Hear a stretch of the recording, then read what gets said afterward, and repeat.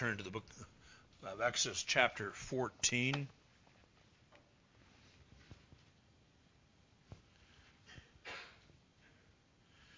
let's stand together for the reading of God's Word, chapter 14, verse 19.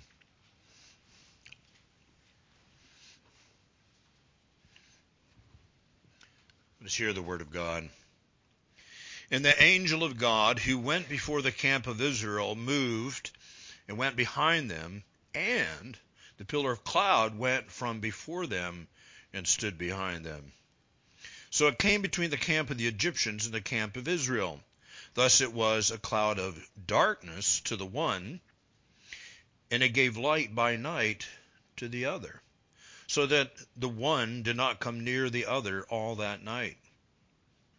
Then Moses stretched out his hand over the sea, and the Lord caused the sea to go back by a strong east wind all that night, and made the sea into dry land, and the waters were divided. So the children of Israel went into the midst of the sea on the dry ground, and the waters were a wall to them on the right hand and on the left.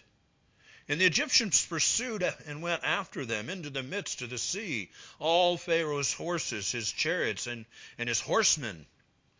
Now it came to pass in the morning watch that the Lord looked down upon the army of the Egyptians through the pillar of fire and cloud, and he troubled the army of the Egyptians. And he took off their chariot wheels, so that they drove them with difficulty. And the Egyptians said, "Let us flee from the face of Israel, for the Lord fights for them against the Egyptians." Then the Lord said to Moses, "Stretch out your hand over the sea, that the waters may come back upon the Egyptians, and on their chariots, and on their horsemen."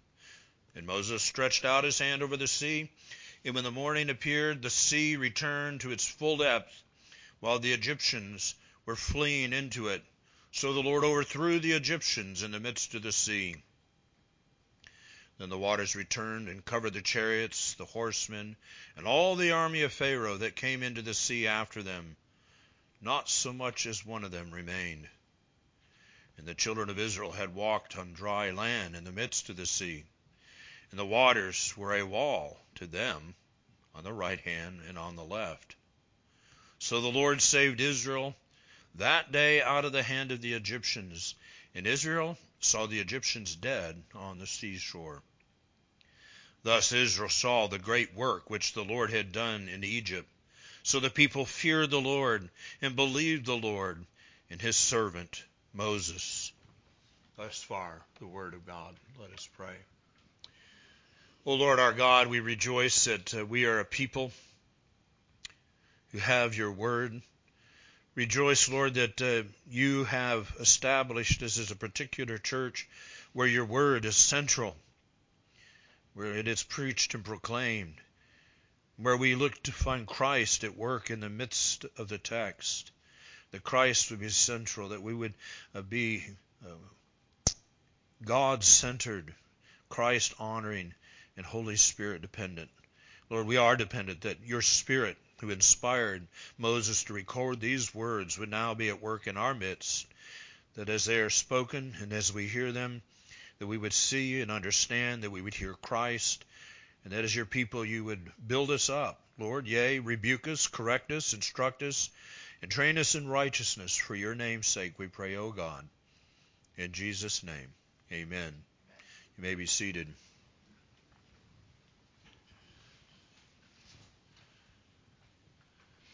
This morning, I know I can say this to you, and you honestly agree. We face many fears. Daily it would be. We face many fears. When we're young, we might be afraid of the dark. Maybe some of you adults still are. We fear monsters that we imagine are in our closet or under our bed. Some people are afraid of spiders and other snakes or heights or clowns. We have fears. Sometimes we are afraid of losing our job or getting cancer or having a heart attack.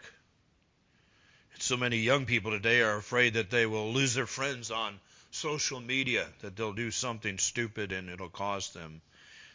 These fears may seem silly to some, but they are very real to those who suffer with them.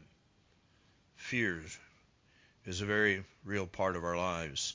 But imagine that you're being chased by a band of very angry men, and they have powerful weapons.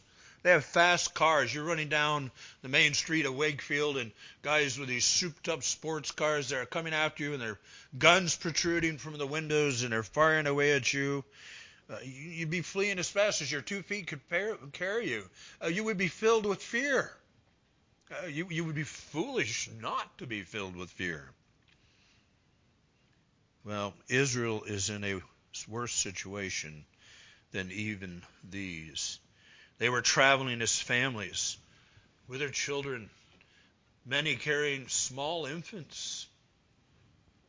They had babies. There were elderly parents and grandparents in their midst. Plus, they had a lot of slow-moving livestock, goats and sheep and oxen with perhaps little calves at their side. They had carts and wagons loaded, carrying heavy things. And they were being pursued by an angry king with his army. And he is traveling in a fast chariot, his chariot especially, the finest chariot built. And he's chosen even his finest horses. Furthermore, he's got 600 of his best chariots. And the text has told us, and a great multitude of even more chariots. So he's in the best one. He's got 600 hopped up wheels and then chariots galore. And then there's the foot soldiers. And they're coming after Israel. He's racing to capture them. And what's in front of them? The sea. There's a body of water. Your God, the Lord, has promised to protect you in your life, has he not? And we have those moments when perhaps we're like Israel. We're going, how, Lord? How can this situation possibly work out? How can you possibly deliver me?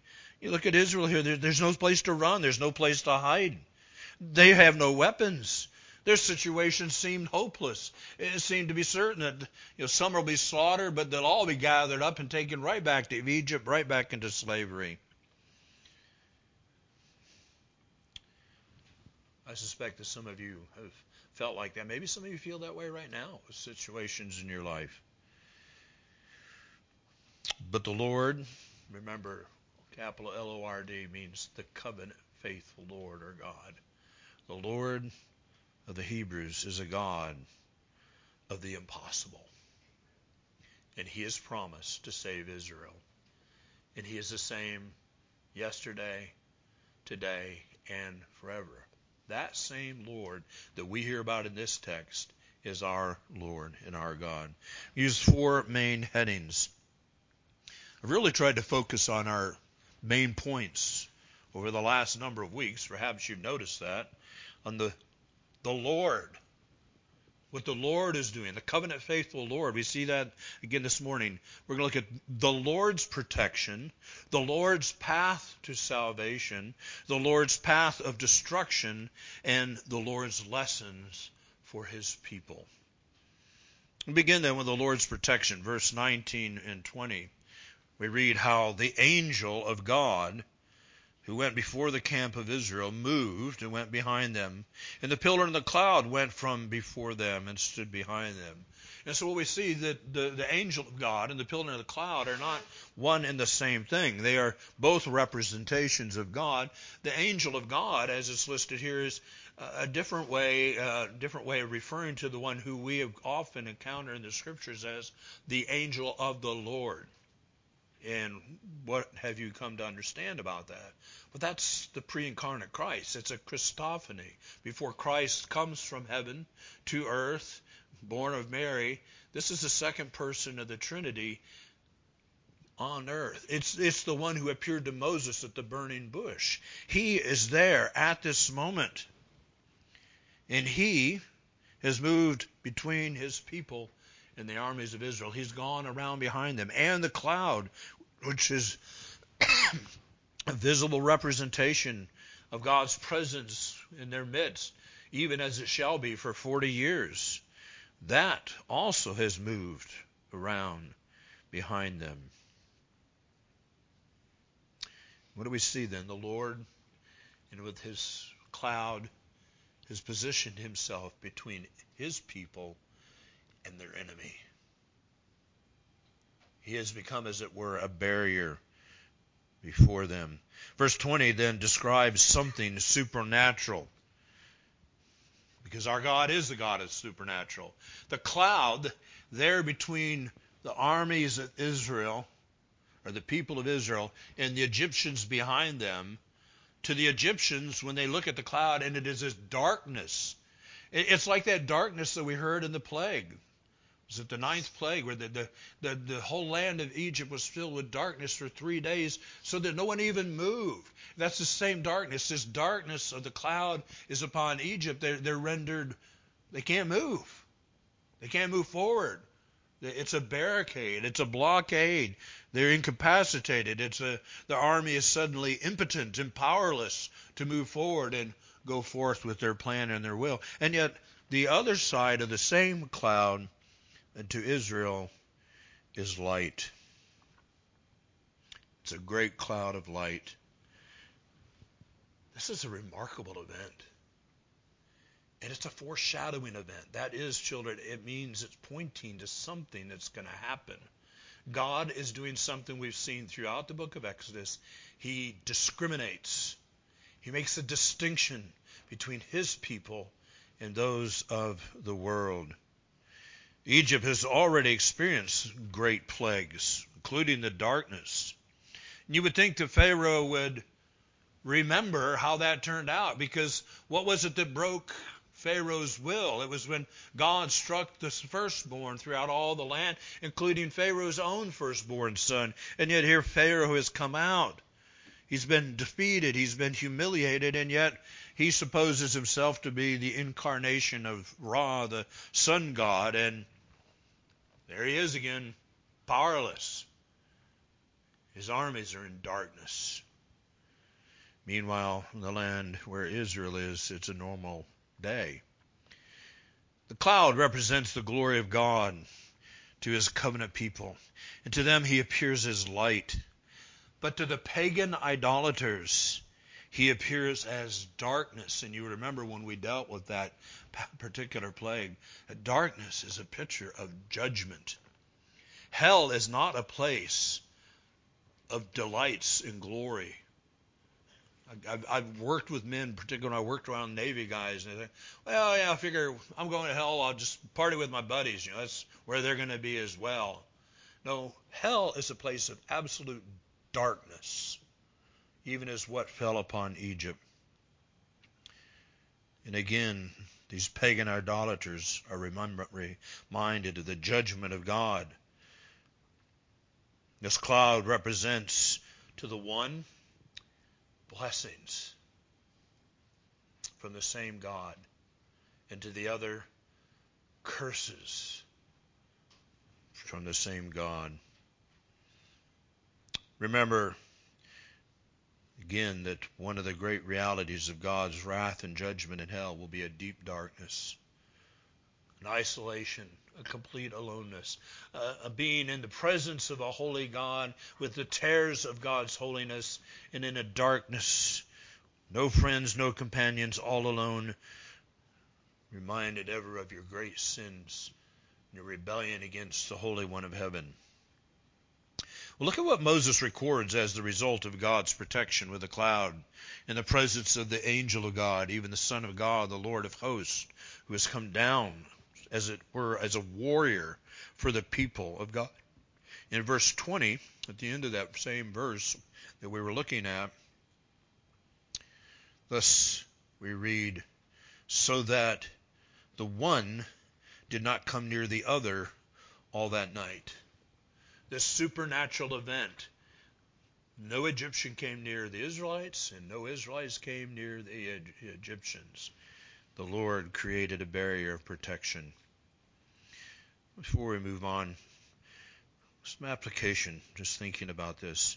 Surely those of you who are hearing these words and know the blessings of God through the Son of Righteousness, that is the Lord Jesus Christ, you can relate. You can say, once I was blind and I lived in darkness, but now the Lord has redeemed me and I dwell in the kingdom of his light. You see that stark contrast, even in this ancient account of events. The Scripture speaks often of being Satan's kingdom in a kingdom of darkness, and Christ, who is light, a kingdom of light. We see that here in the distinction that the one did not come near the other. That's the picture of eternity. Jesus told the parable of the rich man and Lazarus laying at the door of the rich man, and they both died, and the rich man lies in the agonies and the fires of hell. And it's a parable, not all the details are to be taken literally, but he cries out that he's looking across in the bosom of Abraham as Jesus tells the parable. He sees Lazarus, and here's this rich man in agony, yet he sees Lazarus as somebody to serve him, and he said, could you send him with just a drop of water to cool my tongue? And in the parable, what does Jesus say? It's not possible. There's a great chasm between here and there. And that's the way it will be for all eternity. And you see a picture of that. In this situation, God creates a great barrier between his own people and the people of the world. Well, secondly, we see the Lord's path to salvation. Things look good for Israel at this moment. But how will they escape and move on? Is this cloud of light and darkness, this separation, this barrier, is it going to linger on? Is this their permanent existence? Is this the way it will be? No, because the Lord has promised they're going to a land. They need to move on from here. So God is about to perform one of his greatest supernatural acts in history. What do we read in verse 21? Then Moses stretched out his hand over the sea, and the Lord caused the sea to go back by a strong east wind all that night, and made the sea into dry land, and the waters were divided. Now, I will tell you as your pastor, having studied this text is one of the greatest controversies in all the Old Testament. What sea are we talking about? It's often translated as the Red Sea. The word, I can assure you in the Hebrew, is reed, the Reed Sea. People say, well, this crossing the Red Sea would be impossible. And there's pretty fantastical imaginations on YouTube of how men have imagined that they cross the Red Sea. Now, let me just tell you about the Red Sea. We're talking about the Red Sea. It's still called the Red Sea today. It's roughly 1,200 miles long, excluding the gulfs that are on it. It varies in width from 124 miles to 155 miles. And its average depth is 1,600 feet. And this minimum depth is 600 feet. And at its deep it is 7,700 feet. And the sides of the Red Sea plunge downward at 45-degree angles. Now, God is the God of the impossible. And people have come up with all kinds of ways to suggest that he somehow did something that they crossed the Red Sea. And I don't doubt his ability to do all his holy will. But the geographical realities of the Red Sea just don't fit the biblical account here. When we remember the word really is reed, it's the Reed Sea. And this should, in some sense, should remind us of something. What was it that happened with Moses as an infant? His mother gathered reeds, and she made a basket, a coffin, literally, as the text told us, and she placed her son in it, and it put him in the river Nile because Pharaoh had commanded that all the male children were to be thrown into the Nile, that they should drown and be destroyed. It was a place of reeds. And now we find Israel at the Reed Sea, You've heard me read the rest of the text. What's going to happen to the armies of Egypt? They're sons, they're grown up men, but in the Reed Sea, they're going to drown. Children, remember talking about irony when we were in the book of John? There's an irony here. The Lord is at work. So, a reed sea. The other thing is that reeds grow in fresh water. And as I said last week, we were talking about these places where they went out to Pi-hahiroth and Baal-zephon, and there's a sea there. They're camping by this sea. And we're not sure where these places are. It's lost in history as to the precise place where they are. And there's a number of lakes, sizable lakes in northern Egypt in that region, consistent with where they could have traveled to. And this in no way undermines the supernatural events that occur at this time. This water that is before them, the sea as it's called, it's a significant lake, thus it's called a sea. And God commands Moses then to raise his rod that evening, and all that night the Lord sends a strong east wind. And with this, God then sends a wind that push back the waters to the north and to the south, the wind coming from the east, pushing the waters back. And again, the language you describe it, we're not talking about him opening up a little path. There's a great host of millions that's got to pass through. That I imagine that the reality was that God pushed back the waters, that you had a path that may have been a kilometer, something even approaching to close to a mile wide. So this great mass of humanity could pass over in a matter of hours, in the space of a day. And so God used the wind and pushed back the waters, and he piled them up. The scripture tells us that they were as a wall. I don't know how he did that. Again, in reading, I heard some fantastical accounts about how the wind blowing that way would make it super cold, and so then that water froze into an ice wall, and there's all kinds of stuff. It's like, we're talking about God who speaks things into existence that don't exist. And for he can send a wind, and he has the power. He rules over the winds and the wave. And even in the beginning, when the creation, what do we read? God spoke, and he separated the waters from the earth, from the dry land. And as a matter of fact, the word here that they walked on is the dry land. God supernaturally sent a wind that pushed the water back, and there were walls of water on either side, and there was dry land. It wasn't muddy. It wasn't murky. It was dry land. That's exactly what the text says. And it was a wide path. And that great host of millions with all their livestock took the cross. And that's what verse 22 tells us. So the children of Israel went into the midst of the sea on dry ground, and the waters were a wall to them on the right hand and on the left hand. Can you imagine being an Israelite that day? Just, try to stretch your imagination. You wake up in the morning and here's this path across the sea. The situation seemed impossible. There's a sea before you. The army's behind you. God's put a cloud. You're feeling protected. But how are we going to go on? And you wake up in the morning and here's this path across the sea. And Moses' command is cross over. And they go. Can you imagine walking? I think of like a child. Which one of you children would want to walk over and kind of touch that wall of water? You might say, well, what did it feel like? I mean, could you see the fish swimming around in it? I mean, that's just our imagination to think of things. But nonetheless, it's a wall. God supernaturally has held back and created a dry path that his people go forward and that they escape when it seemed impossible. He's the Lord of creation, and he commands the waters of the heavens and the earth. My brothers and sisters, let's think about this in our lives. Here's an application for us. Let us never doubt the power and the ability of our God to deliver us out of what seems impossible.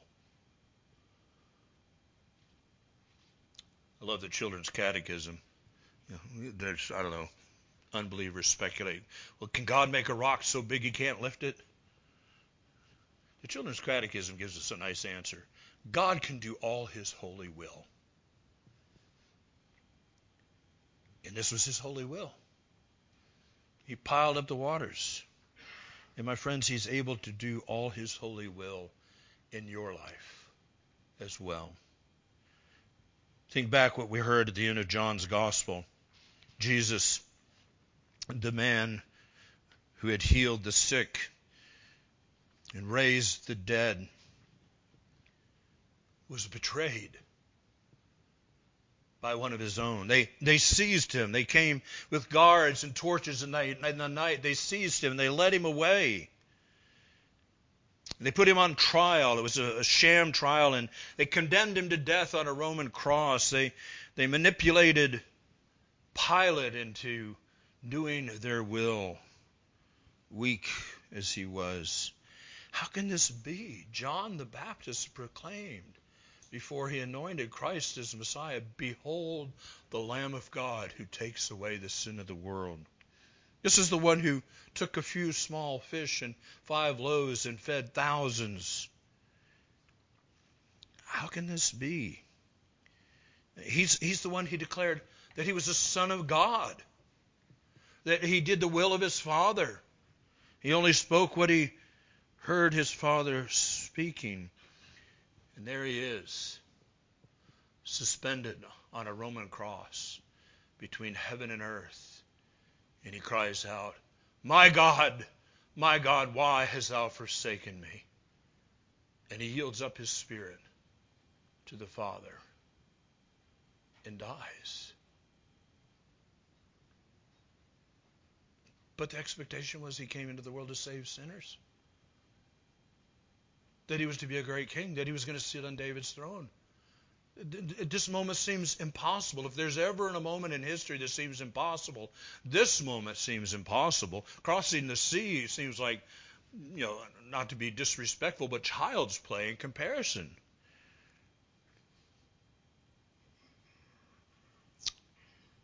What? And how? A savior? How can he be a savior? He's dead. Remember how they mocked him.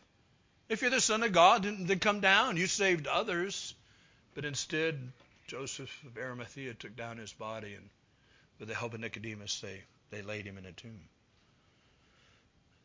The disciples had scattered. At some point, they gathered in an upper room. You can imagine that they had more questions than the Israelites on the edge of the sea. It all just seemed impossible. We believed that he was the Son of God. And yet, this was the plan of God from before the foundation of the world. That Christ would be crucified, that he would send his Son, that it was to be through his living and obedient and righteous life, and then dying a death in the place of his people to receive the wrath of God, to pay for their sin, that he would drink the full dregs of God's wrath from the cup. And when it seemed that all was lost, actually the victory was won. He had defeated Satan. He had destroyed the power of sin over his people. And indeed, that's what was proved on that first Sunday morning. He broke forth from the grave. It was impossible that he should be kept there. He was triumphant over his foes. You think of the prophets and the kings were told that they prophesied of these things, and they know some of these things. And we just went through the book of Isaiah not that long ago, and you're like, how does that work? He's cut off from the land of the living, and he had no offspring. And then we read later that he has a whole host of offspring. You see, it's just God doing what is the impossible. What seemed impossible when Christ lay in the tomb was God's plan for the greatest victory ever won. It was God's plan, not man's plan. And he accomplished it. Well, we want to consider, thirdly, the Lord's path of destruction. Verse 23 suggests that the cloud was lifted then, At some point, as the Israelites have been crossing over, at some point, the Egyptians are able to pursue. The darkness is no longer there. And what they do, they went in after them. Perhaps they just see the tail end of the Israelites making their way up the other side, and they see this dry path and the walls of water. They don't understand it. But in they go. They're on a mission. We've got to retrieve these people. We've got to bring them back. We have to have our slaves. And so the Egyptians pursued them, and they went into the midst of the sea. All Pharaoh's horses, his chariots, and his horsemen. Notice, it's important to understand, and I'll bring this up later, the entire army of Egypt did not go in. But the chariots, which were the fastest, they're all in there. They got the speed. They go in. They're pursuing them. And now it came to pass in the morning watch, the Lord is also looking, and he looked down upon the army of the Egyptian through the pillar of fire and cloud. We know that it represents him. Certainly it does not encompass him, because God is greater than all of creation. But in some sense, he's present with them. That's what the pillar of cloud represents, his presence with them. And he looks down, and he sees the Egyptians racing after his people. And then what does it say at the end of verse 24? It's loaded. He troubled the army of the Egyptians. Has he not troubled Egypt a lot? Think about all the plagues: flies and frogs and lice, hail and locusts, darkness, plagues on their animals. He troubled the armies of Egypt. And it gets a little more specific. Moses tells us, and he took off the chariot wheels. The chariot wheels, I mean, these are fine-made chariots. This is the best that Pharaoh's got, and the wheels come off. So they drove them with difficulty. That's an understatement. You think about a heavy battle chariot with no wheels, it'd be like trying to drag trees through the woods. I mean, it just is incredible. He troubled them.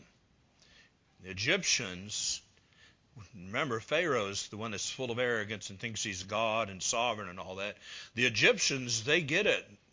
The Egyptians said, "Let us flee from the face of Israel, for the Lord fights for them against the Egyptians."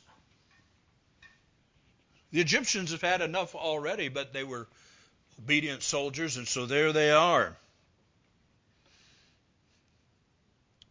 And they are fearful. Can you imagine this? These chariots, wheels will come off. They're on this path going across the sea. It might remind you of a rush hour traffic going up through Providence on I-95. In the afternoon, it's just all bogged down. There's no movement. Everybody's just stuck, especially when there's an accident. Well, they've had more than an accident. The wheels will come off the chariots. It's just clogged up in a major way. Pharaoh may have been dull and stupefied by sin, but his men quickly figured out what's happening. God is fighting for his people. Those men saw the God of the Hebrews as capable of doing this. How many of them were still grieved over the loss of their firstborn son? And they understood that it was the God of the Hebrews who had done that. Verse 26, and the Lord speaks to Moses. What does he tell him? Then the Lord said to Moses, "Stretch out your hand over the sea, that the waters may come back upon the Egyptians, and on the chariots, and on the horsemen." And then Moses stretched out his hand over the sea, and when the morning appeared, the sea returned to its full depth, while the Egyptians were fleeing into it. So there's still some pouring in. You got them out there in the middle, their wheels off their chariots. They're still coming on. And then by the Lord's command, the waters collapse. That which was walls of water, supernaturally held back, suddenly just rush in. Y'all have been to the sea. We live in the ocean today, right? You imagine two great big waves, two halves of the sea coming together and hitting in the middle, and that had to be impressive. That's what happened. They returned to the full depth while the Egyptians were fleeing into it. And then here's the key thing. So the Lord overthrew the Egyptians in the midst of the sea. What had been a way of escape for Israel, what was a path to liberty and salvation for them, became a path of destruction for the Egyptians. Now, just a brief aside here, not to make too much of this, but we believe the Scriptures teach the proper mode of baptism is by sprinkling or pouring. And it's worthy to note that the Egyptians were immersed in the water as judgment. And if you think back to the book of Genesis, what do you find there? God brings judgment upon all of humanity. And how does he do so? With a flood that immerses all of humanity underwater. I've had conversations with my Baptist brothers about that. I think it's worth noting. Whereas Paul tells us that the Israelites who crossed through with those walls of water on either side, that the Israelites were baptized into Moses by the cloud in the sea. They became Moses' followers. They're united to him. And the waters there pictured salvation for Israel and destruction for Egypt. Moses makes that very clear in verse 29. But the children of Israel had walked on the dry land in the midst of the sea. See, it's a contrast. We just hear how they're destroyed, but the children of Israel had walked on the dry ground in the midst of the sea, and the waters were a wall to them on the right hand and on the left. For them, there were walls. It was a way of escape, but to Egypt, it was the way of destruction. Once more, an application. Let's cast our eyes again back to Jerusalem. The sun has set. Joseph and Nicodemus have completed the burial of their beloved Lord. The Pharisees, I'm speculating here, and I don't think it's unwarranted, have gathered to celebrate that they were finally rid of that troubler of Israel. Remember, that's what Ahab said of Elijah the prophet. He was finally dead. Long had they sought to be rid of him. And you can imagine them celebrating with delight. There could be no more arguments that he always won. No more masses of people hanging on his every eloquent word. No more of his blasphemous, in their minds, statements that he was the Son of God. They had won. The cross was his ruin. He was crucified like a criminal. To them, it seemed like a victory. The cross seemed like a victory. And for him, it seemed to them as a defeat. And yet, the cross was the defeat of all that is evil. To speculate a little bit more, we can think of Satan gloating over the reality that he has succeeded in using useful idiots to nail the Son of God to a cross. We won't speculate into what sort of demonic festivities might have taken place. To them, it appeared as if the destruction of their enemy was complete. He was in a tomb. And yet, the exact opposite was true. Even as we see here, the wall of water on either side was for Israel deliverance, and yet for Egypt it was for destruction. And as so it was, the death of Christ was only but a bruising of his heel, as was foretold in Genesis 3:15. What God had done on the cross was to secure salvation for his people, his sinful people, an unworthy people, an undeserving people, and yet a people he had given to his Son before the foundation of the world. And on the cross he secured that salvation. What seemed to be an impossibility. How in the world can you save sinners through the death of the Son of God? And yet it was a reality. Christ's death purchased salvation for all those whom the Father had given to him. The result was the defeat and the destruction of Satan. What he thought was his victory and his triumph became his undoing and the undoing of his kingdom. Jesus Christ then plundered the kingdom of darkness and set the captives free. He brought them out of darkness into the pure light of himself. He removed dead hearts and he made them alive. As the prophet has said, I will take out the heart of stone and give you a living heart of flesh. He delivered rebels who were in rebellion against God, and he gave them to the Father as redeemed children, accomplishing the Father's will. What a contrast. Well, what was the impact on Israel? Fourthly, we see that there are the Lord's lessons for his people. Verses 30 and 31 serve something like a summary of the events to this point. It's as though Moses wraps this up. Verse 30 tells us that the Israelites saw this happen. You saw the destruction. So the Lord saved Israel out of that day out of the hand of the Egyptians. And Israel saw the Egyptians dead on the seashore. It was very obvious. They saw the outcome. They saw the completion of it. Some have suggested that the Hebrews went and stripped the bodies of weapons of war. That's possible because later on we find them at battle. Not that much longer after this, and they have some weapons of war. Perhaps they did. Those bodies that washed up on the shore, stripped them of their swords and so.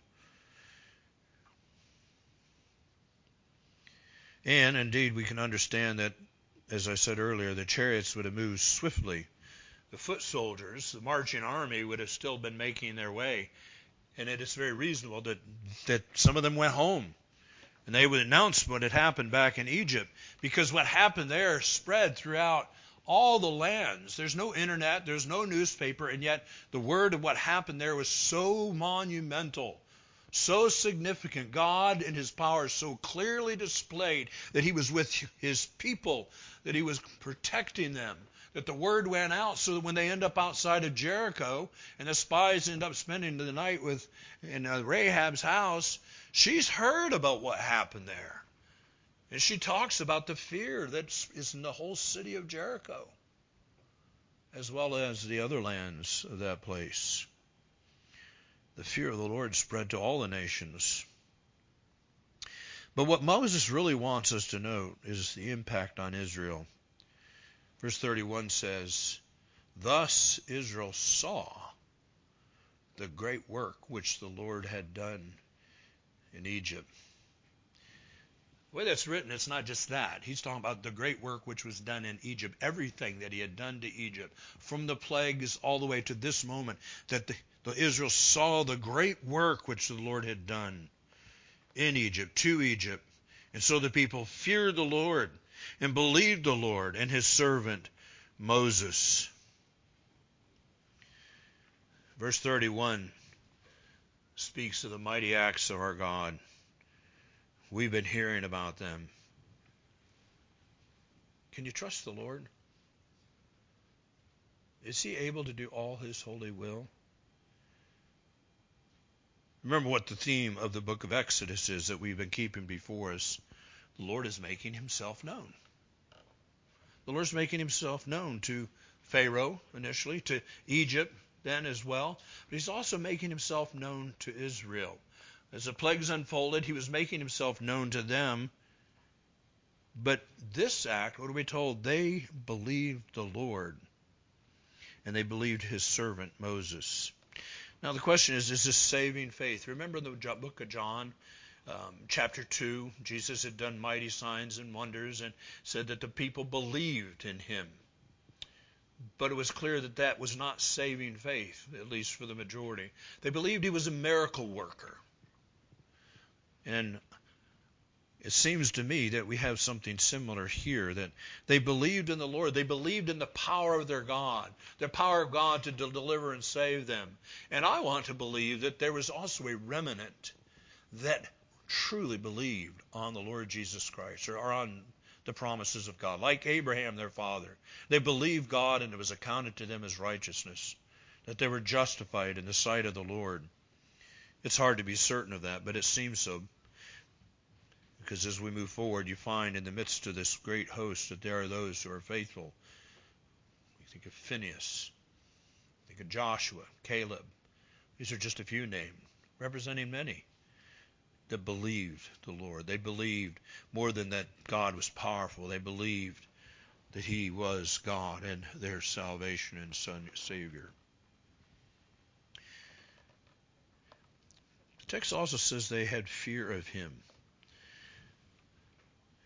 As we'll see, the record will go on to show that that fear of him did not last long. Young children, you understand this.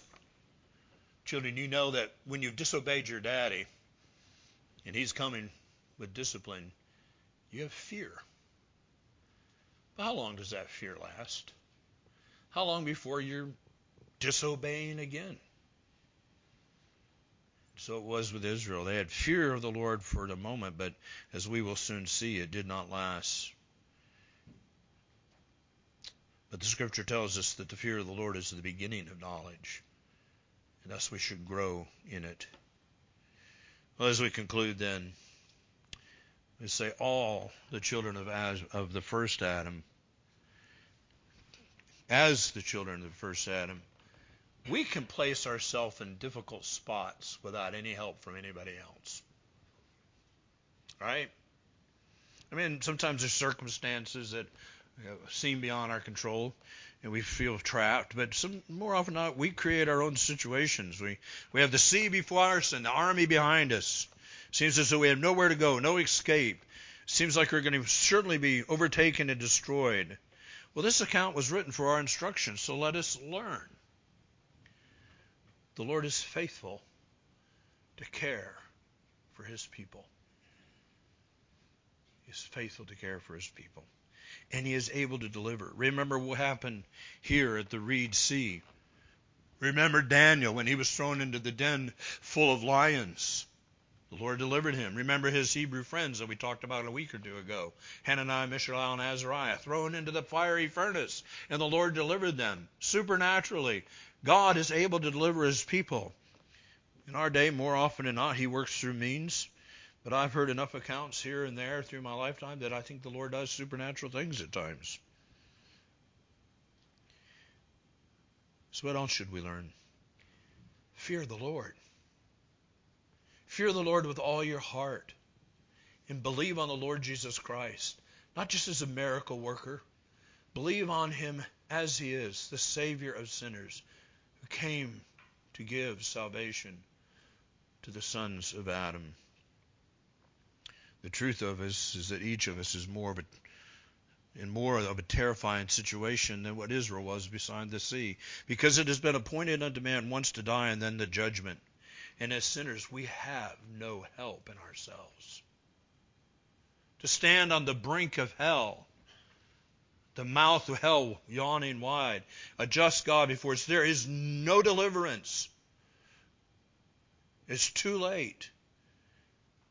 But to be found in Christ by faith, you'll never stand on the brink of hell. You stand at the judgment seat of Christ, and he will speak on your behalf. Father, I've paid for this one. I was a substitute. My blood on the mercy seat was spilled for this one. This one's mine. This is one of your children.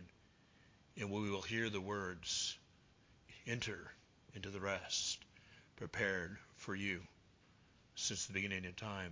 That's what Jesus promised. I'm going to prepare a place for you. And if I'm going to prepare a place for you, I will come again. That where I am, there you may be also.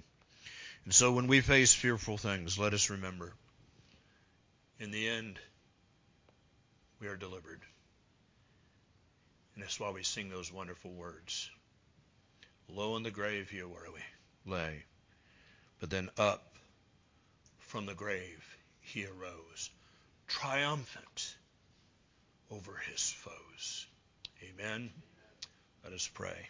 Lord our God, we do thank you and praise you that you are a God of mercy and grace, a God who is able to deliver even more than we can imagine. Father, we could probably fellowship now for several hours and recount times in our lives when all seemed lost, all seemed impossible, and that you were there, and you intervened, and you delivered. Lord, we give you the glory for that.